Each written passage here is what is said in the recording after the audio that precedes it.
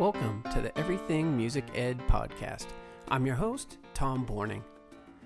In this podcast, we'll hear from educators, performing musicians, composers, conductors, and others about their experiences in learning, teaching, and performing music. Please follow us on Facebook and Instagram to find out about upcoming episodes, and be sure to subscribe, follow, and rate the podcast on whatever platform you get your podcasts. If you have any questions, suggestions, or you have any show ideas, please feel free to email me at everythingmusiced@gmail.com.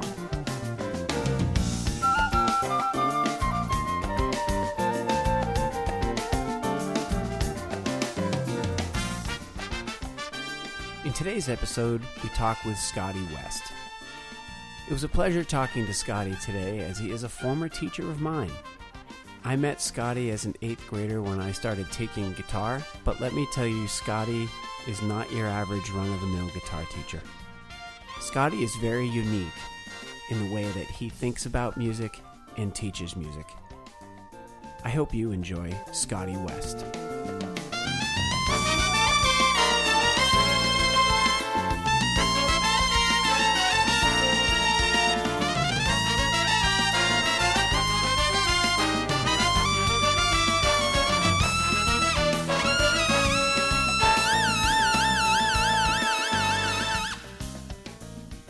How's the X Ensemble? Is it still playing? Oh, yeah. As a matter of fact, we're doing a live concert video second weekend of March, as a matter of fact. That's so kind cool. of a document of all the stuff we've been doing all these years. But I feel bad that I've never gone to a show. There was one time I was going to go. I think you were playing in Mashpee or something. Yep. And then I couldn't go or something. I can't remember what happened, but Burke is still playing? Yep, Burke's still playing. Iwi or whatever? And sax and flute, and he just got a brand new Roland Iwi. I haven't seen it yet, but he's working on programming it and getting it ready to go. So cool. Oh my gosh. Like, my favorite trumpet player had a sax player in his band that would pull out the Iwi for a couple tunes, and oh my gosh. I used to love that. During Birdland, he'd pull it out. So so cool. How about you? How's things going? You're at the school, and are you playing with a band or anything? I was playing with a big band. We rehearse every Wednesday night in Marlboro. So I was driving an hour and 10 minutes there and back every Wednesday night. But it was worth it to play. For me, I love big band music. Yeah. It was worth it to me to do that. And to stay in shape and have fun and have that musical outlet. It's like, as I'm sure you know, do you still teach a lot? Assuming you teach a lot of lessons, it's like, it's really easy to forget when you're a teacher that you're also a musician. Yeah. You want to perform, exactly. You want to play, and so I made it a point I joined this band, and it was a lot of fun. But now it's like I'm just sort of freelancing around, playing weddings and GB bands and nice. Whatever, whoever will hire me. Use pit orchestras. I do a lot of pit orchestra work. So that's fun too. I love doing that. I'm here with Scotty West. So Scotty West, this is going to be a little bit different. I've had composers and conductors and school music educators on here. Scotty taught me guitar lessons. And I say guitar lessons, but it was a lot more than guitar lessons, which we'll talk about later. But you taught me guitar lessons when I was like 8th, 9th-ish, probably even a little bit in the 10th grade, I think, back in the day.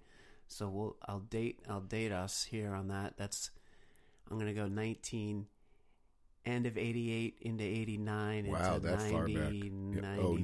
90. I was thinking it was in the 90s sometime. Yeah, it was definitely early 90s, but we definitely started 88-ish, probably 89. Yeah, 89 probably started. Yeah, so I'm really happy that you're here, and thanks for coming. Thanks for the opportunity. So we always start off here.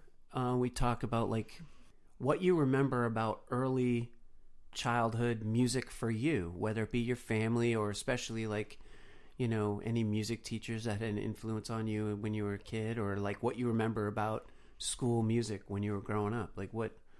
Oh, sure. Go through your school years. My mother was a symphony violinist. She was. I grew up in Manchester, Connecticut, and my mother was a founding member and longtime personnel director for the Manchester Symphony, and she also subbed for the Hartford Symphony, which was like the big orchestra in our area. And so there was always music in my house, and my mother was, essentially classical and Broadway, and so I was kind of raised on all that stuff. Still love that stuff to this day. She started me with piano lessons when I was 6, and I didn't really do too well with my first piano teacher. She was kind of the stuffy old classical type. I was probably just a little bit too young at that point. And but I always say I really became self-motivated to play music when I was 10, and that was 1964, and the Beatles had hit, and the rest is kind of history. The music program in my hometown, I have kind of mixed reviews about some of the really early stuff. I remember we had a teacher named Miss White that was really very good. I remember our entire 5th grade class in my grammar school was one giant chorus, and she had us doing 3-part harmony. In 5th grade, which fascinated me. A lot of the other guys, they were like, what is this? But I was like, I knew no music theory at that point other than what little I might have picked up in my piano lessons. But it was like I was fascinated and I'd look across to the other 2 groups, and I'd go, they're singing these notes and I'm singing this note. What kind of relationship do they have? How come they sound good together? And I think that's where my curiosity about music theory probably started. Also in 5th grade, I started playing clarinet and then into the school band, and I played clarinet all the way through high school. And we had some good band directors and some not so great band directors. I was in the marching band, playing at football games and stuff like that, and so that was, and so I started playing guitar. I think I started playing baritone ukulele first because I was a little too small. My aunt was a music teacher, and we would go to her house, and they had guitars around the house, but they were like too big for me. I was a pretty small kid around that time, and they had a baritone ukulele, which is the top 4 strings of the guitar. And I said, oh, well, I can start here. And then probably I was 12, I got my first guitar, and largely self-taught on the guitar for the first few years, and then took some lessons, and but always had a natural curiosity about how music works, and it's just kept going ever since then. My original career, I actually have a degree in the visual arts. My initial career plan was really more geared towards the visual arts, painting and photography. And that's so funny because I do remember. I don't know why I didn't think of it until you just said that, but I do remember. Like I feel like you used to make your own ads, and you would like do. I don't want to call it cartooning but drawing or whatever. It was sure. And like I literally hadn't thought about it till right now, and I'm looking back, and in my head, it was really incredible. Oh well, thank you. That's wow. I totally forgot about that until you just said that. And then, of course, I have my famous picture of me with the 6 arms, playing 3 different instruments, which is I still use that to this day. As a matter of fact, it's very people recognize it as they'd seen it a million times, so it's a good draw. So you got a degree. So you went to college, yes, and got a degree in visual arts. Yep, I have a BFA from the Hartford Art School at the University of Hartford, which is on the same campus as the Hart School of Music. I took some courses there just for academics, history of Western music, and Jackie McLean, famous jazz saxophone player, history of jazz, and that's the. I don't actually have a degree in music, but that was a wonderful treat to have that on the same campus there. Went to a lot of concerts. One of the professors there was for a time actually the conductor of my mother's orchestra too. What was his name? Mariocious. Vytautas Mariocious. Oh, wow. Was the conductor and also a professor at Hart. Nice. Wow. Well, this even makes me even more curious. Then that's really incredible, because I always want to have different types of educators and different types of people coming on this podcast. And one of the things I remember about you is that, besides you being really good at like picking up tunes, being able to like I would come into you and be like, to this day, I can still play Angel Eyes by Jeff Healey because I came in and I said, I would like to learn this. And I remember how quickly you learned that. You just were like, oh, okay. You had not, I don't think anyways, like looked it up. I literally just came in and you quickly went bing, bang, boom. Here's the chords. You wrote it down on like a little like whatever, like a quick format. And I just remember being like, as a 8th, 9th grader being like, I cannot believe how fast he just did that. And that's funny because a lot of times I think I'm kind of slow at it because I think the Berkeley guys could probably do it twice as fast as me. But that's always been a stock and trade of my teaching is, whatever you want to play, I'll do my best to get you on the hunt. And back in those days, there was no internet. And, one of my great mottos is the sheet music is always wrong. For a number of different reasons, and particularly with guitar, popular guitar music. And so I realized I really didn't have much choice other than to be able to figure this stuff out by ear. And the more music theory I learned, and the better my ears were trained, and I had some great ear training coaches. When you say learn, like how you just like self-taught music theory, or what? Like a lot of it, particularly in the early days. And then I had a wonderful experience towards the end of the 80s, really when I just started to begin teaching. A good old friend of mine from my hometown, Jim Healy, was the founding member, and they're still around today, of a band called Mass Confusion. And they were all UConn graduates. And I was living on the Cape at that point, and they were still back in Connecticut, but they wanted to come up in the summertime and play gigs on the Cape. And I had rooms to rent in my house at the time. And so for like 3 summers, these guys all lived in my house. And it was an incredible experience for me because they were always rehearsing in the living room. And I picked up a lot of stuff just listening to them rehearse and asking them questions about what they were doing. And 2 of them in particular turned out to be great teachers of mine. Dan May was a young prodigy piano player, already had his master's in composition, was doing film score music and everything.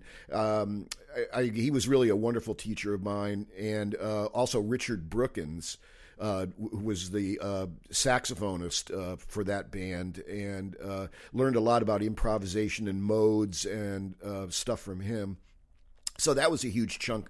And, from there on, that got me enough of a foundation that I was able to, continue my own studies on the subject. And I think I'm reasonably knowledgeable in music theory most of the way out.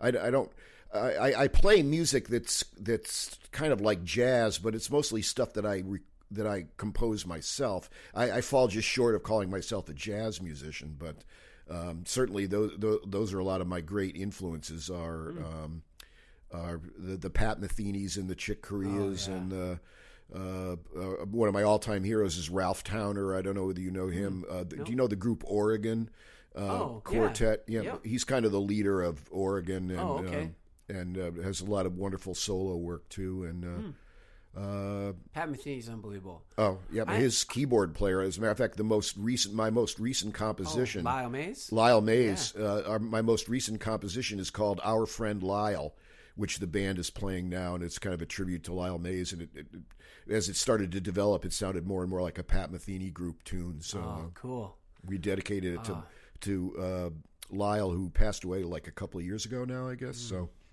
you can never know everything about music, and so I was watching an interview with Pat Metheny, and he started talking about how him and Jaco Pastorius and there was another guy played with Joni Mitchell.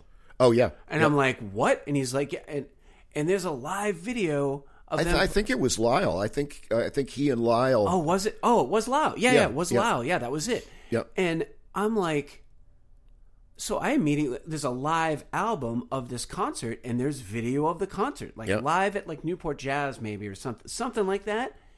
It is the coolest thing watching little Jaco and Pat Metheny, like, it's breathtaking. Yeah, I've seen that I mean, video. it's not, it was really like a lot of those, like the words and like the melodies are sort of contrived that she had. Like, I think that's why it wasn't, like a lot of those tunes weren't necessarily mainstream like some of her other beautiful pieces that she wrote. Yeah, she's another one of my all-time heroes, really, if not simply for her music, for the fact that I really considered her to be, a really great artist in the sense that her art came first, and whether she ever made any money at it or not always came in second.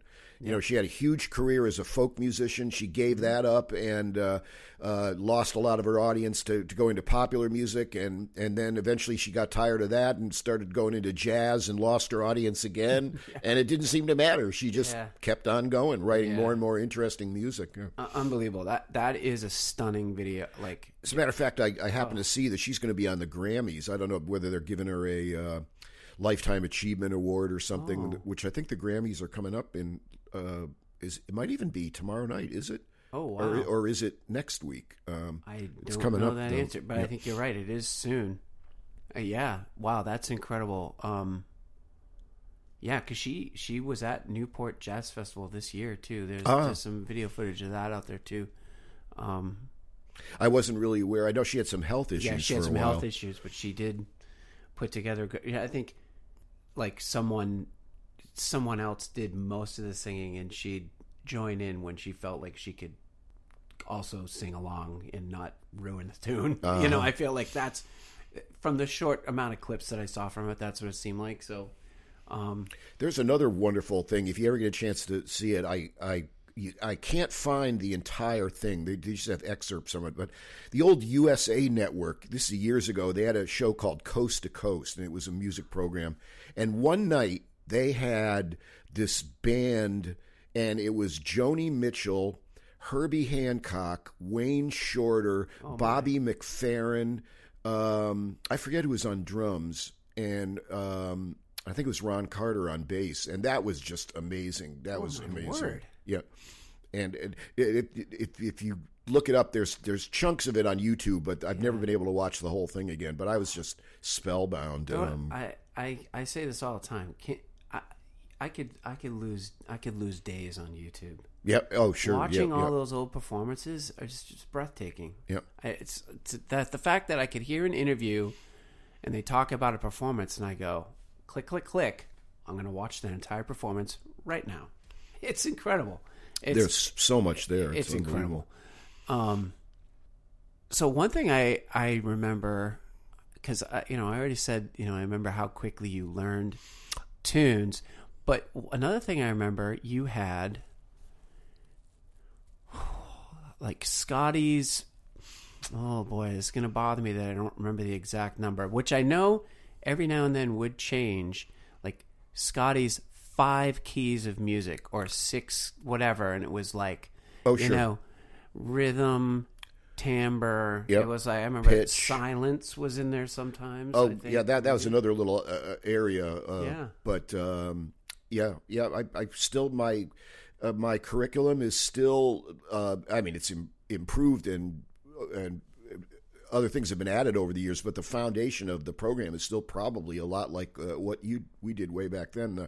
One of the first things I do with people is my whole way of thinking about music and teaching music is to suggest that music is very much like a language, and so we make sure that they understand that language has an alphabet with 12 units in it. You'd be stunned how many people don't know that. Sometimes even after years of music lessons other places, they never quite got the message that the sharps and flats are just as important and just as common. So I get that out of the way. And then the next thing I talk about is the 6 main areas of music. Music is a language, and it has 6 parts of speech, and those are pitch, rhythm, timbre, dynamics, technique, and notation. And get them to understand what those concepts are so that they can have a checklist at the end of any particular thing they play, any particular song they play, that they can kind of rattle off. Pitch is about what notes you play and what patterns you arrange the notes in. So did I play the right notes? Did I keep with the beat? Timbre, did I have the right sound quality for the song? Dynamics, of course, is just loudness or imbued with certain emotional aspects like intensity or mellowness and stuff like that. Technique, of course, facilitates all of those different areas of music. And then notation is all about reading music. And then another big core of my program is going into pitch, because I always say pitch is like the largest area of music that you have to acquire facts about. How to take those 12 notes and arrange them into different patterns, and then arrange those patterns into larger patterns. So you get notes and you combine them together to make a chord, say, and then you combine the chords together to make a chord progression. And so a larger patterns built up of smaller patterns. And when you go to learn those patterns, I say, like any word in any language, they exist like simultaneously in 4 different dimensions. This might have been a little different. I think this evolved later than when you were taking lessons. But each of these patterns exists like simultaneously in 4 different dimensions. And so you owe it to yourself to try to learn them all 4 ways. And those 4 ways, I always say they're going to carve this on my tombstone, is think it, read it, hear it, speak it. So thinking is the music theory stuff.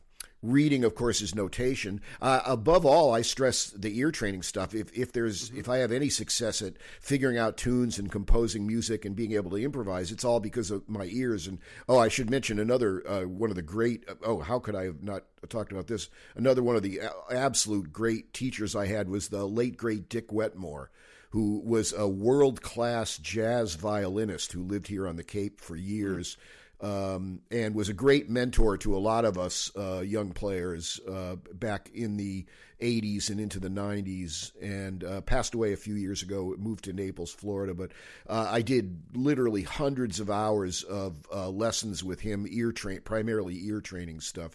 And, of course, that facilitated. And I still think ears is really the most important skill that you have to develop as a musician. But, of course, how are you going to train your ears if you don't have a reasonable knowledge of theory? So they kind of go hand in hand in my program. But think it, read it, hear it, speak it. Music theory, ear training, notation, and speaking. People go, speak? I came here to play the guitar. And I go, well, in that sense, your guitar speaks for you. Mm-hmm. And so that's all the technique stuff, learning to manipulate the instrument so that whatever comes into your head, you can actually get out on the instrument. So. Well, I actually always remember. It's really funny how many things I remember about, when I think about like my overall music education career.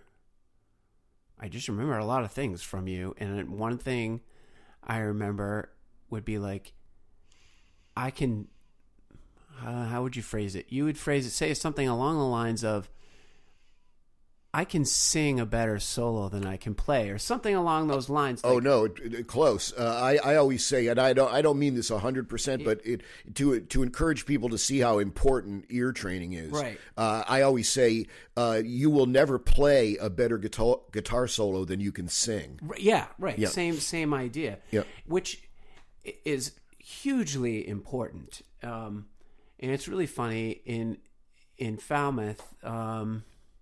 This is probably we're probably going back 6 years now, but for a couple of those, his junior and senior year, there was a kid who played trumpet. I started him on trumpet in 5th and 6th grade, and he was always pretty good, real smart kid, good soccer player too, actually, as I recall, Nathaniel Evans, and he started taking online jazz trumpet lessons with Matt Leder, Leder. I'm not sure I'm pronouncing his name correctly, but Matt is a phenomenal jazz trumpet player, down in the New Orleans area, and basically taught him, helped him realize that he had perfect pitch, this student of mine, and helped him realize that he had perfect pitch.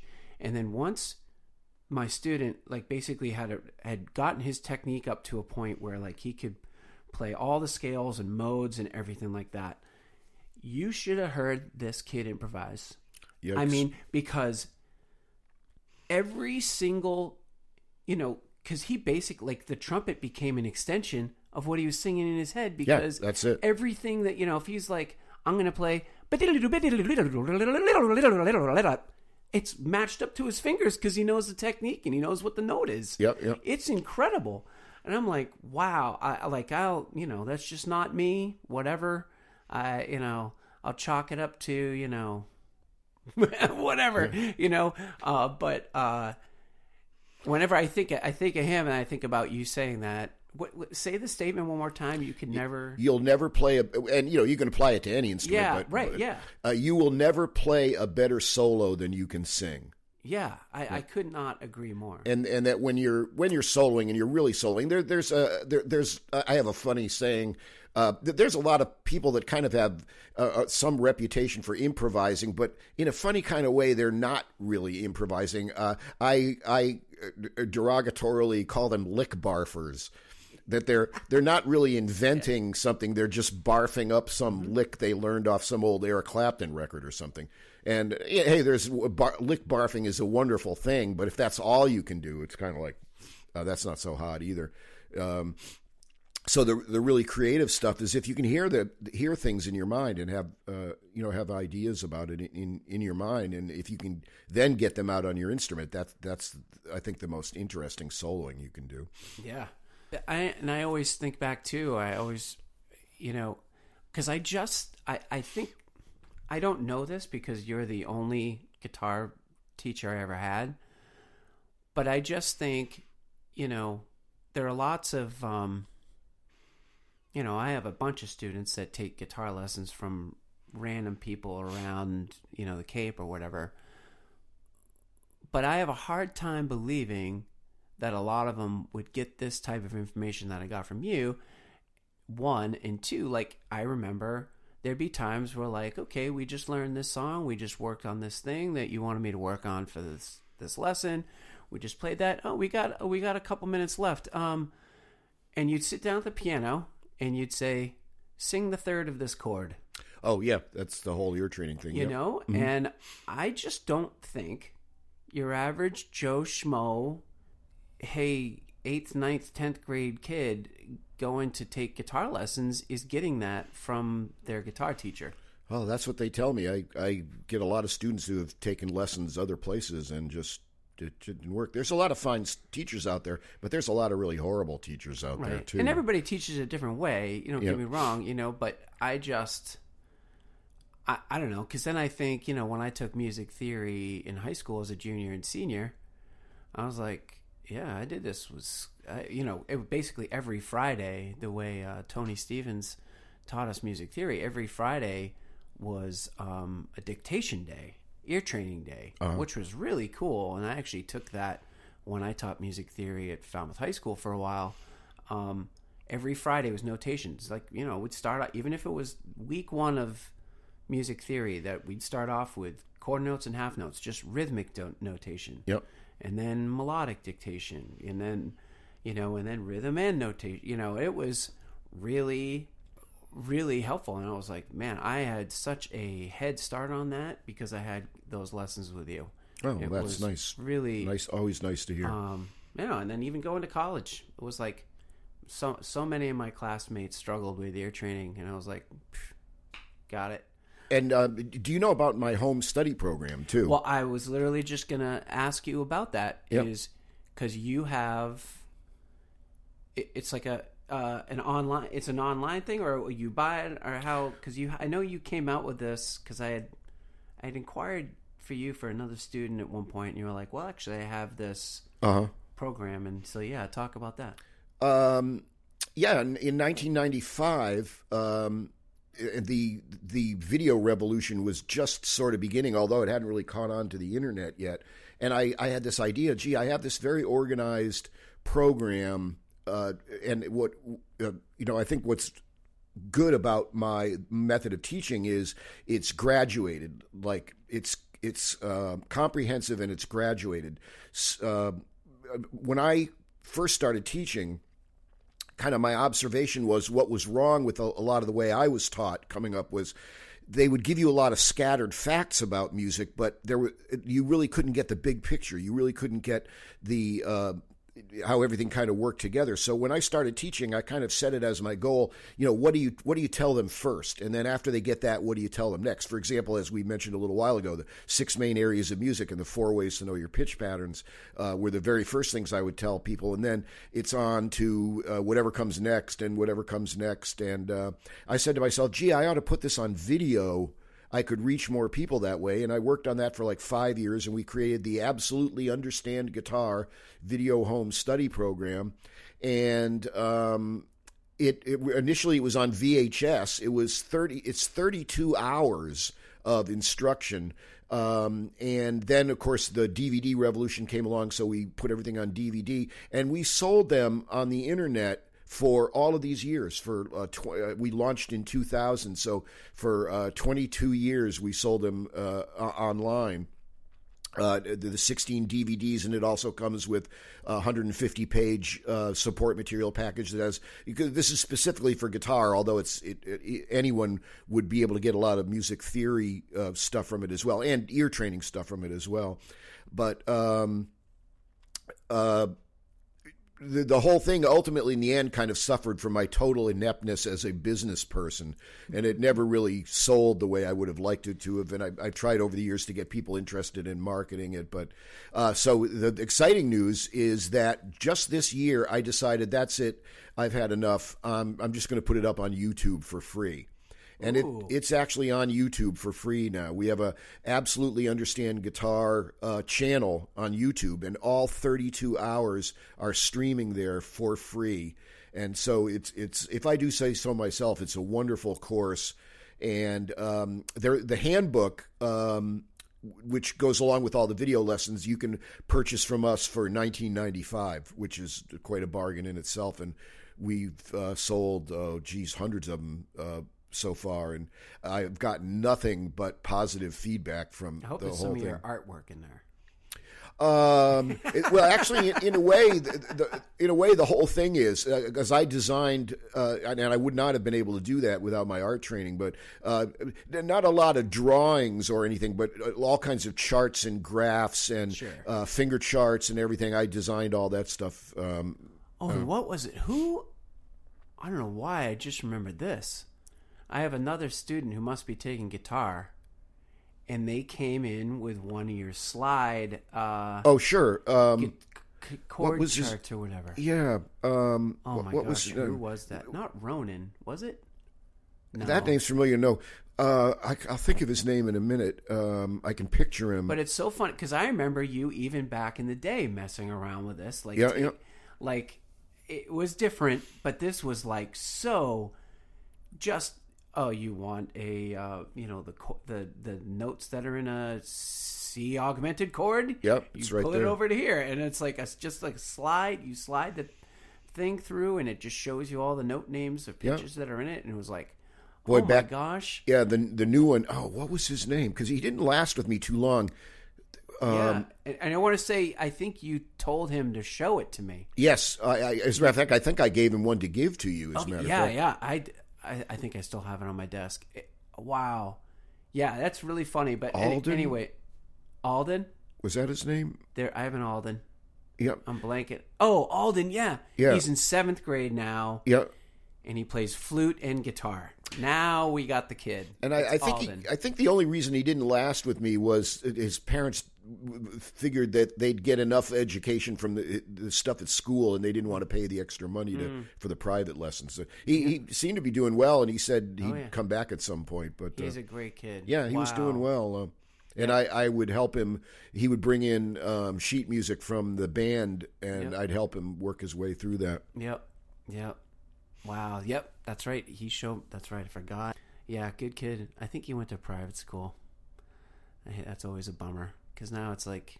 Oh, that was it, right? Yeah, exactly. All those music lessons, sort of, I hate to badmouth, so I won't be specific, but the music programs at the private schools just aren't as good as the public schools. Whatever. Yep. But anyways, yeah, I was wondering about that because I remember it was years ago that I had asked you maybe to I just was like, I have this guitarist, I want him to get to the next level, and you're like, I have this whole video now, and it's exactly the same program I teach in the private lessons, other than the fact that it doesn't have the specific what song do you want to learn thing. Obviously, how can I do that for a mass audience like that? But all the theory stuff, all the ear training, all in a nice concise package. What allowed me to do that program was the fact that I'd already been teaching private lessons for like 16 years at that point. And a lot of the stuff was just almost like speeches I would recite. People find it unbelievable. I did all of those 32 hours with no cue cards and very few edits in the end, because all I basically did was just pretend that the cameras were my private student, and I just talked to the cameras the way I talked to my students, and I had big blown up finger charts and everything, and it's really a very exciting product, if I do say so myself. So anybody out there, free, basically freshman, at least sophomore college level, complete education in music theory applied to the guitar and ear training, all in that program. Beautiful. Absolutely understand guitar on YouTube. I think it's challenging for a lot of band directors out there. Like, you can't know all the instruments, and then we go as band directors. We go to college and we learned how to play all the wind and percussion instruments, but then we have jazz band, and we got to know bass and guitar, and we got to be. I mean, they got to be able to do them, and so you have to teach a bass player how to walk a bass line. Yep. You got to teach a guitar player to can you turn that major chord into a minor chord? Can we turn that into a 7 chord? Can we turn that into a major 7 chord? Can we add a ninth in there? All these little things, let's figure out how to do that, and then that's always very interesting. So I think those types of tips, like knowing your way around a guitar neck a little bit, is very, very helpful. And I can still go back to my old little things that I got from you too. So that's good. So you leave high school, you go to college, get your visual arts degree, and then how did you, one maybe would be, how did you end up on the Cape? And then two, when did you decide to what I'm going to do? I'm going to teach private music lessons. Is your thing. Well, actually, I'll go back to college a little bit because there were some really pivotal things that happened to me there. I because of my mother's influences, I like to think that I was always pretty much involved with pretty serious music. Like when it came to rock and popular music, I was more the prog rock kind of guys. My high school heroes were like Yes and Emerson, Lake and Palmer and King Crimson. I didn't pay a lot of attention to the blues rock thing. I thought Led Zeppelin was kind of interesting and Jimi Hendrix was kind of interesting, but I needed music that had, I think, more substance to it. And so I was going along that way perfectly fine. And then there was a pivotal night. My then girlfriend, there was this wonderful club in Willimantic, which was near the Storrs University of Connecticut campus. And sometimes I always say, sometimes I think it's a dream I had, but no, it was real. It was a place called the Shaboo Inn. And because of its proximity to the Yukon campus and it being about halfway in between Boston and New York, you would not believe the people that played the Shaboo Inn. I can just give you a few names. The Police played the Shaboo Inn. It was this hokey old barn out in the middle of nowhere. We would get lost whenever we tried to find it, but it was this huge barn that had been converted into a nightclub. and they had, oh geez, anybody you could name. Miles Davis played there. John Coltrane played there. All the jazz guys, all the rock guys, AC/DC, all the folk guys. I can't tell you all the people that I saw there. But anyway, back to my story. My then girlfriend goes, we got to go to the Shabu tonight. There's this guy there playing guitar. His name is Larry Coryell. And I said, who's that? She goes, oh, I don't know. She was reading the paper. She goes, well, they got a really good write-up on him. He's like a really phenomenal guitar player. Do you know Larry Coryell? No. Yeah. And that was one of the pivotal nights of my life. I sat there with my mouth open the whole night. It was my first introduction to fusion, to jazz fusion. Okay. Like a McLaughlin, Mike Stern type of thing? Yeah, for example, he did at least one album. I think he did 2 albums with John McLaughlin, as a matter of fact. And I had never heard music like that before. You know, I was in the school band. I had heard Miles Davis and Coltrane and those guys back in the 70s when I was in the school band, but somehow it just didn't. I wasn't ready to accept it yet. I still had a ways to go before it was going to seep into my brain and make sense to me. Like, oh, I see where these guys are going.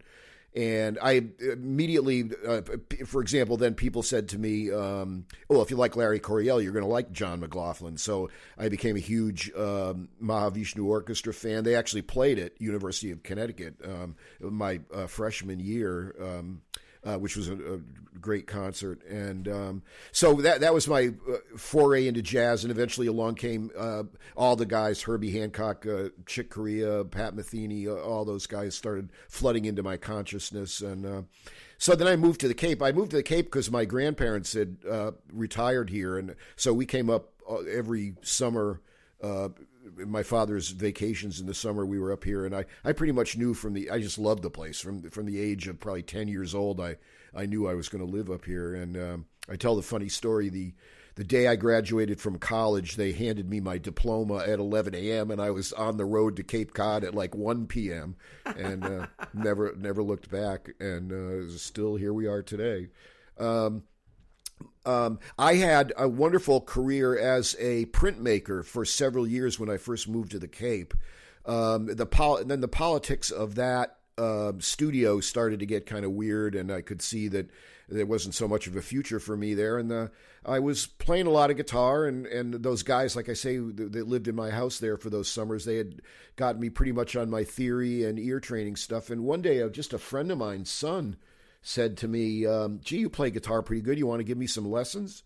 And it was like, okay, yeah, I could do that. And I found out I was good at it. And then I had 2 students. As a matter of fact, my second, for people on the Cape here, my second guitar student of all times was a friend of my first guitar student. His name was Jake Block, who was like a son of a friend of mine. But my second guitar student was Eric Short, who is still the hardest working guy in show business on Cape Cod, plays out all the time. He's the instrument technician at Charlie's Music Store in Hyannis. Great guy, excellent musician.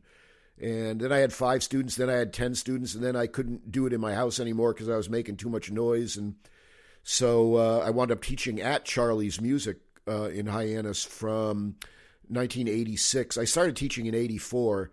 And I taught out of the house for the first 2 years. And then in 86, I moved into Charlie's Music. And I was there until 2010. And then we struck out on our own, first to Cotuit. And now we're in Sandwich. And it's just been a wonderful career. It's been the wonderful people I've met and the fun I've had. I still enjoy the heck out of teaching to this day. And wow. It's been very good to me. So you're like, what, 4 days a week? How often do you teach? I'm just teaching 2 days a week now. Okay.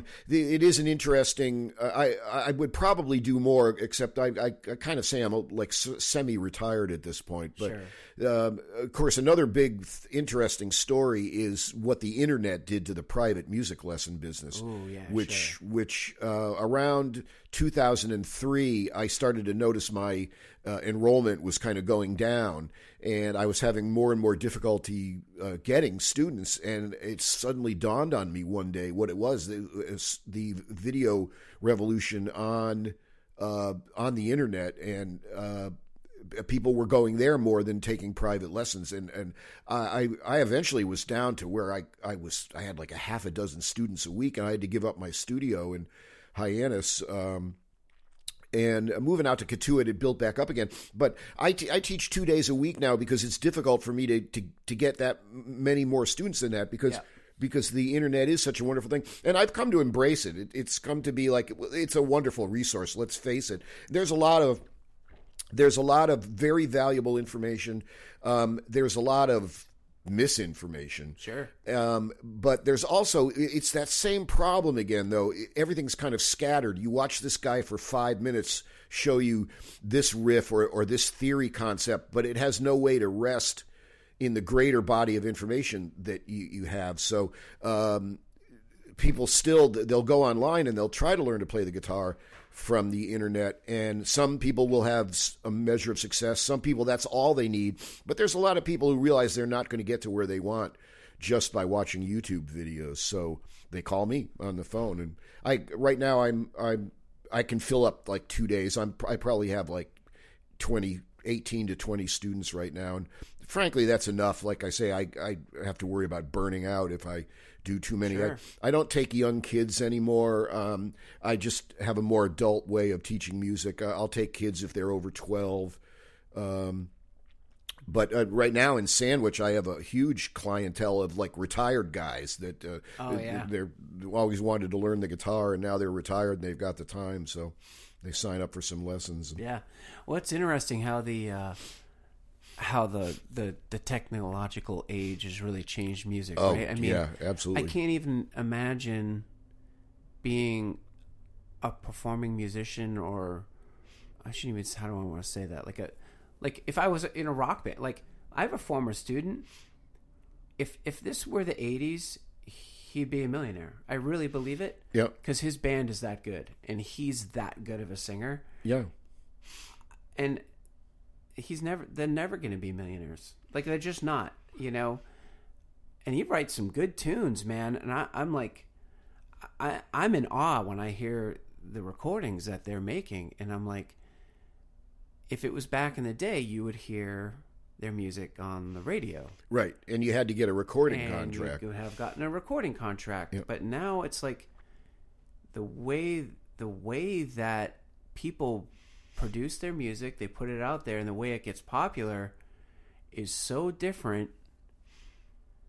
It's incredible to me. Like, I can't even imagine, right? I mean, like, what's the latest rock band that you've heard? That's really making a lot of noise? Yeah. Straight ahead rock band? Yeah. I guess the big one now is Foo Fighters. Yeah, but they've been around for 20-something years. Oh, I don't know whether it's been that long, but... Isn't it? Almost 20 years. It's gotta maybe, be. Is it? Yeah, and then there's like, there's a bunch of them. Of course, metal is a huge thing. But I'm just saying, it's still like there's very few popular rock bands right now. It's like rock now is almost country. Yeah. Do you know what I mean? Like, or country is now rock. Right, yeah, right. Yep. That's what I mean. That's really funny how that's changed. Yep. It's wow, that music is, it's weird how things change, you know? And so like how your lessons have changed, and how, like, you know, I've had students have a really quality lesson actually with someone on Skype. You know, like Yep. What are the chances of that, you know, and how he even came across, I don't even know how he came across that guy. Yeah. No clue. Huh. So a couple questions I always ask my guests. One, what are your top few musical moments ever in your life? Well, like for example, that Larry Coryell concert was a pivotal. Oh, yeah. And for example, I mentioned Ralph Towner before. Another one of my great musical nights. I was still in college. I think it was my senior year, and my same then girlfriend said, "We got to go up to Springfield tonight. There's a concert in Springfield, triple bill, Gary Burton Quintet." Keith Jarrett, and Oregon. And I'd heard plenty of stuff by Keith Jarrett and Gary Burton by then, but I'd never heard of Oregon before. And but you know, they were the third act, and the curtains open, and out come these three scruffy hippie looking guys that sit down in this mass of strange instruments and hand percussion stuff, and they just killed. You know, and I fall just short of calling myself an Oregon fan, because what I really am is a Ralph Towner fan. There's a lot of Oregon stuff that I don't care about at all, but Ralph, I think, is one of the great unsung composers of the 20th and 21st century. His harmonizations of these interesting chord progressions are just, you go, how the hell did he think to do that? It's funny, I had never heard of Oregon, but for a couple years I had a serious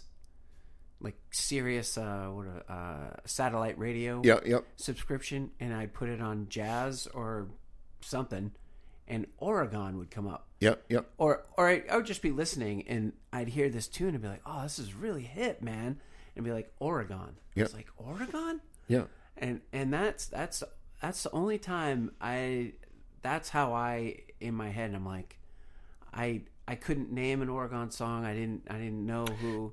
I'll tell you a very interesting story about that. There is a piece of music that people of a certain age know, and I always play it for one of my students to see if they recognize it. It's a piece called Icarus, and it's actually in the real book, and it was made famous by the Paul Winter Consort.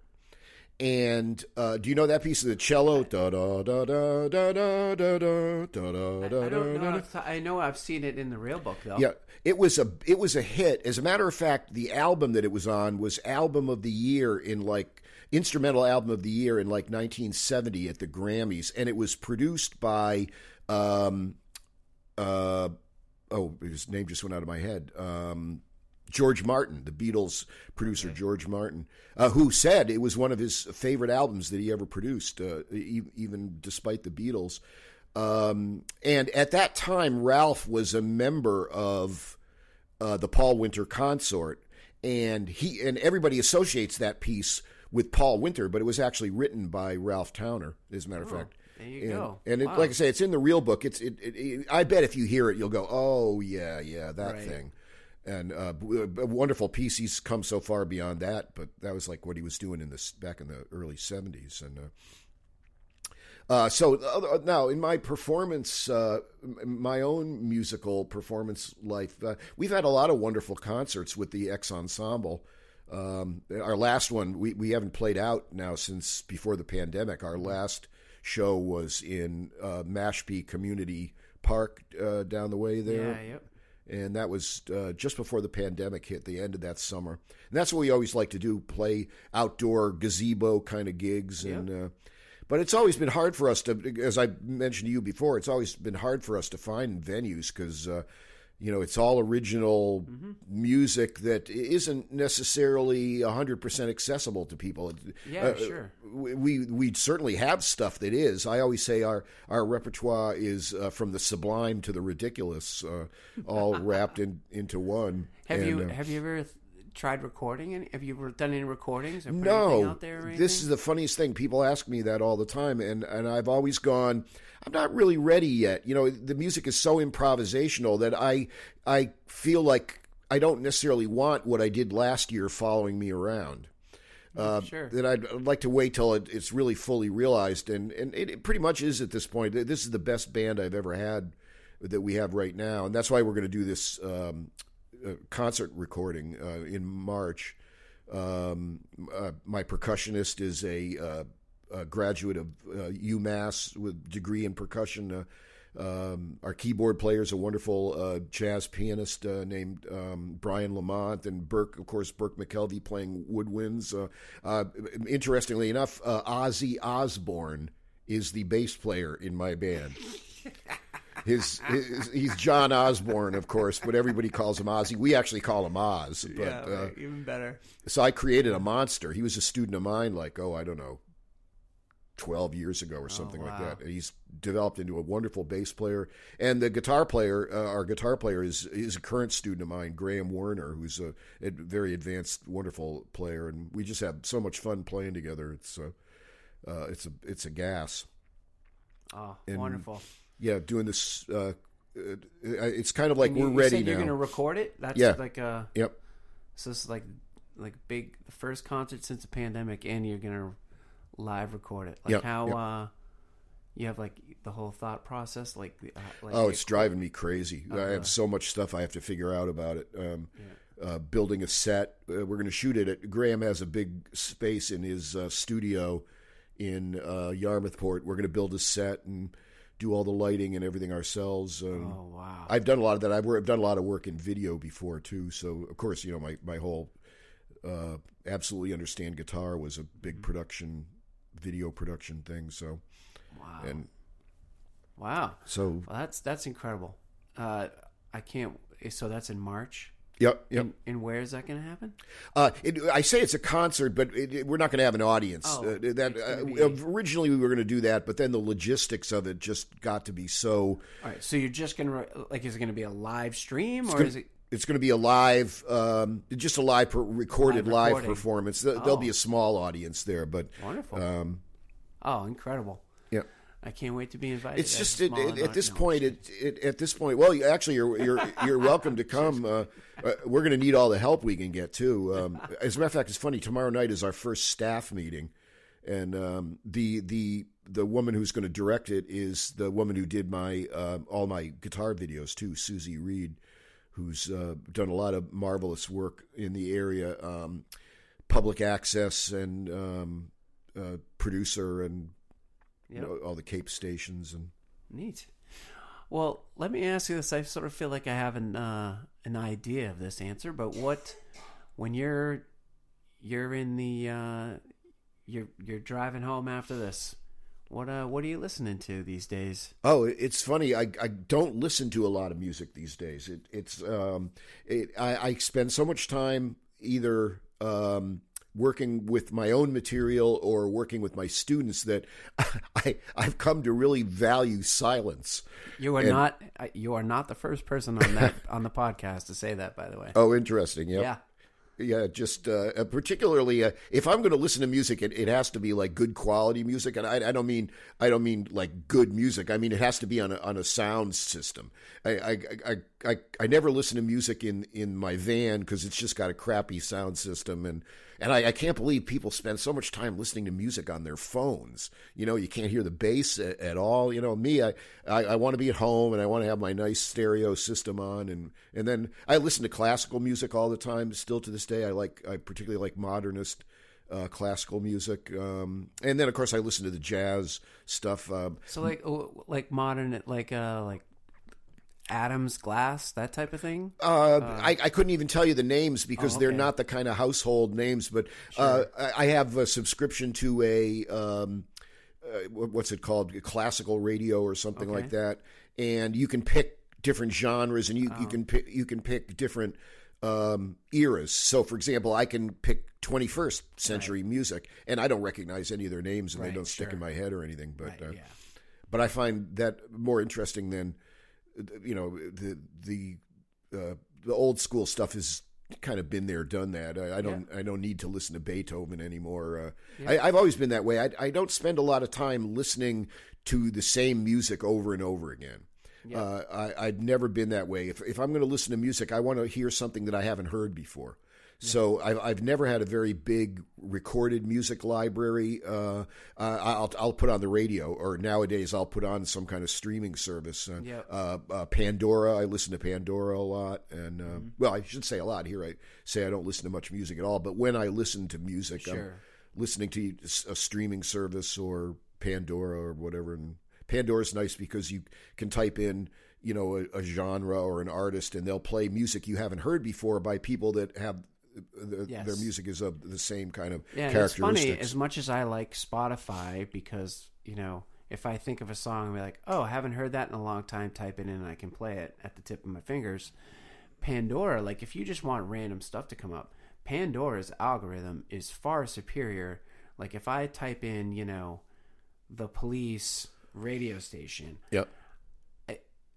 I'm going to get a lot of stuff that sounds very similar to the Police. It's going to be really cool and very similar, and maybe people you haven't heard of before. I haven't heard of, and I love that about Pandora specifically for that reason. I feel like it's very different.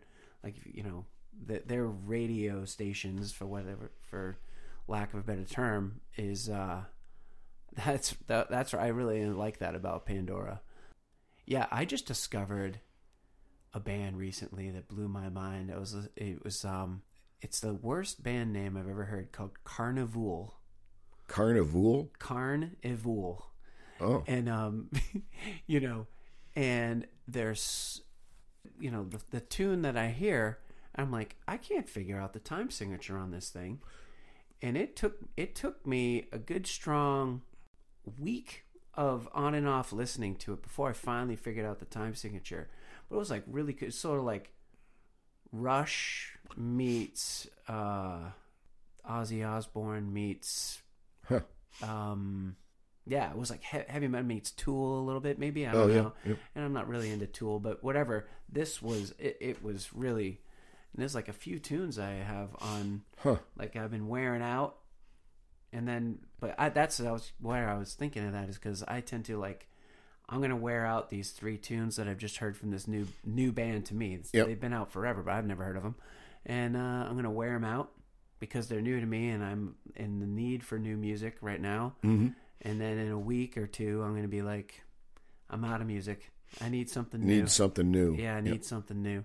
So I have to like just experience some old stuff, like that Joni Mitchell concert. Like experience something that I didn't know was out there, and like, wow, mind blown. You know. Yeah, we tend to be kind of siloed so much of the time in our generational music and stuff that it takes like some, I might even use the word courage to kind of break out of that and accept things that maybe your peer group thinks you'd be silly to listen to, or something like if a heavy metal kid all of a sudden starts listening to opera or something, you know. Yeah.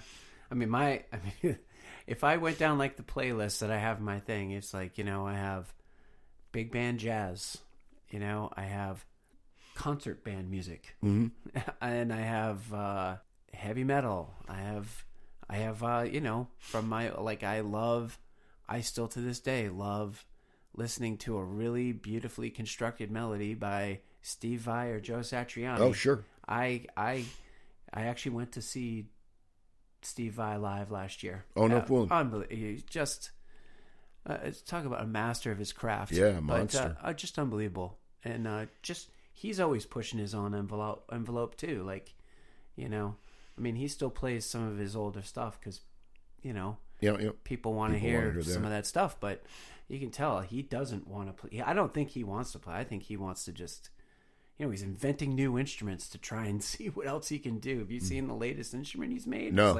It's got like a bass, a 12-string, and an electric guitar. I think it's got like 3 It's crazy. And he like wrote a tune to feature it, and it's out of this. It reminds me of like your picture with the 6 arms. Oh yeah, because like it's almost like you didn't want to have it, but he like wrote a tune so like he could play like some open strings on the bass and go like boom, chord on the 12 string. Wow. You know, it was really cool. Like, he's just a neat dude. Yeah, no, I've always had a lot of respect for Steve. Some of the other people that I've discovered lately, they're kind of out of that genre. Do you know Greg Howe? No. Check out Greg Howe. Oh my God, he's sick. So fast and so technical, yet so musical at the same time. It really remarkable. And Guthrie Govan is another one that I'm always looking for new music. Yep. Greg Howe. Shredder. What was that one? Shredders. Guthrie Govan. Guthrie Govan. Okay. All right. And just guitar players with melodies and Yep. I can do it. Kayaking? You still kayaking? Oh yeah, all the time. That's so great. That seems to be. How long have you been doing that? Since 1990. I bought my first boat in 1990, and been doing it ever since. Oh, that's so wonderful. I love seeing all the nice pictures you put on Facebook up there. And my wife Jeannie has become a fanatic sea kayaker, and so we're out there in our boats all the time, even in the winter. Although we haven't been out now since we were out New Year's Day. We have a traditional New Year's Day paddle every year, weather permitting, and we got out again this year. Oh, that's great. We pull up somewhere, and I on the beach I scratched like happy 2024 in the sand, and we take a picture and send it off on Facebook and all. So yeah. Hey, Scotty, I appreciate you coming here, man. Oh, I appreciate you asking. Yeah, no, it's so nice great to see catch up. you and all the success you've had, and wonderful opportunity. Oh, thank you. Thanks so much.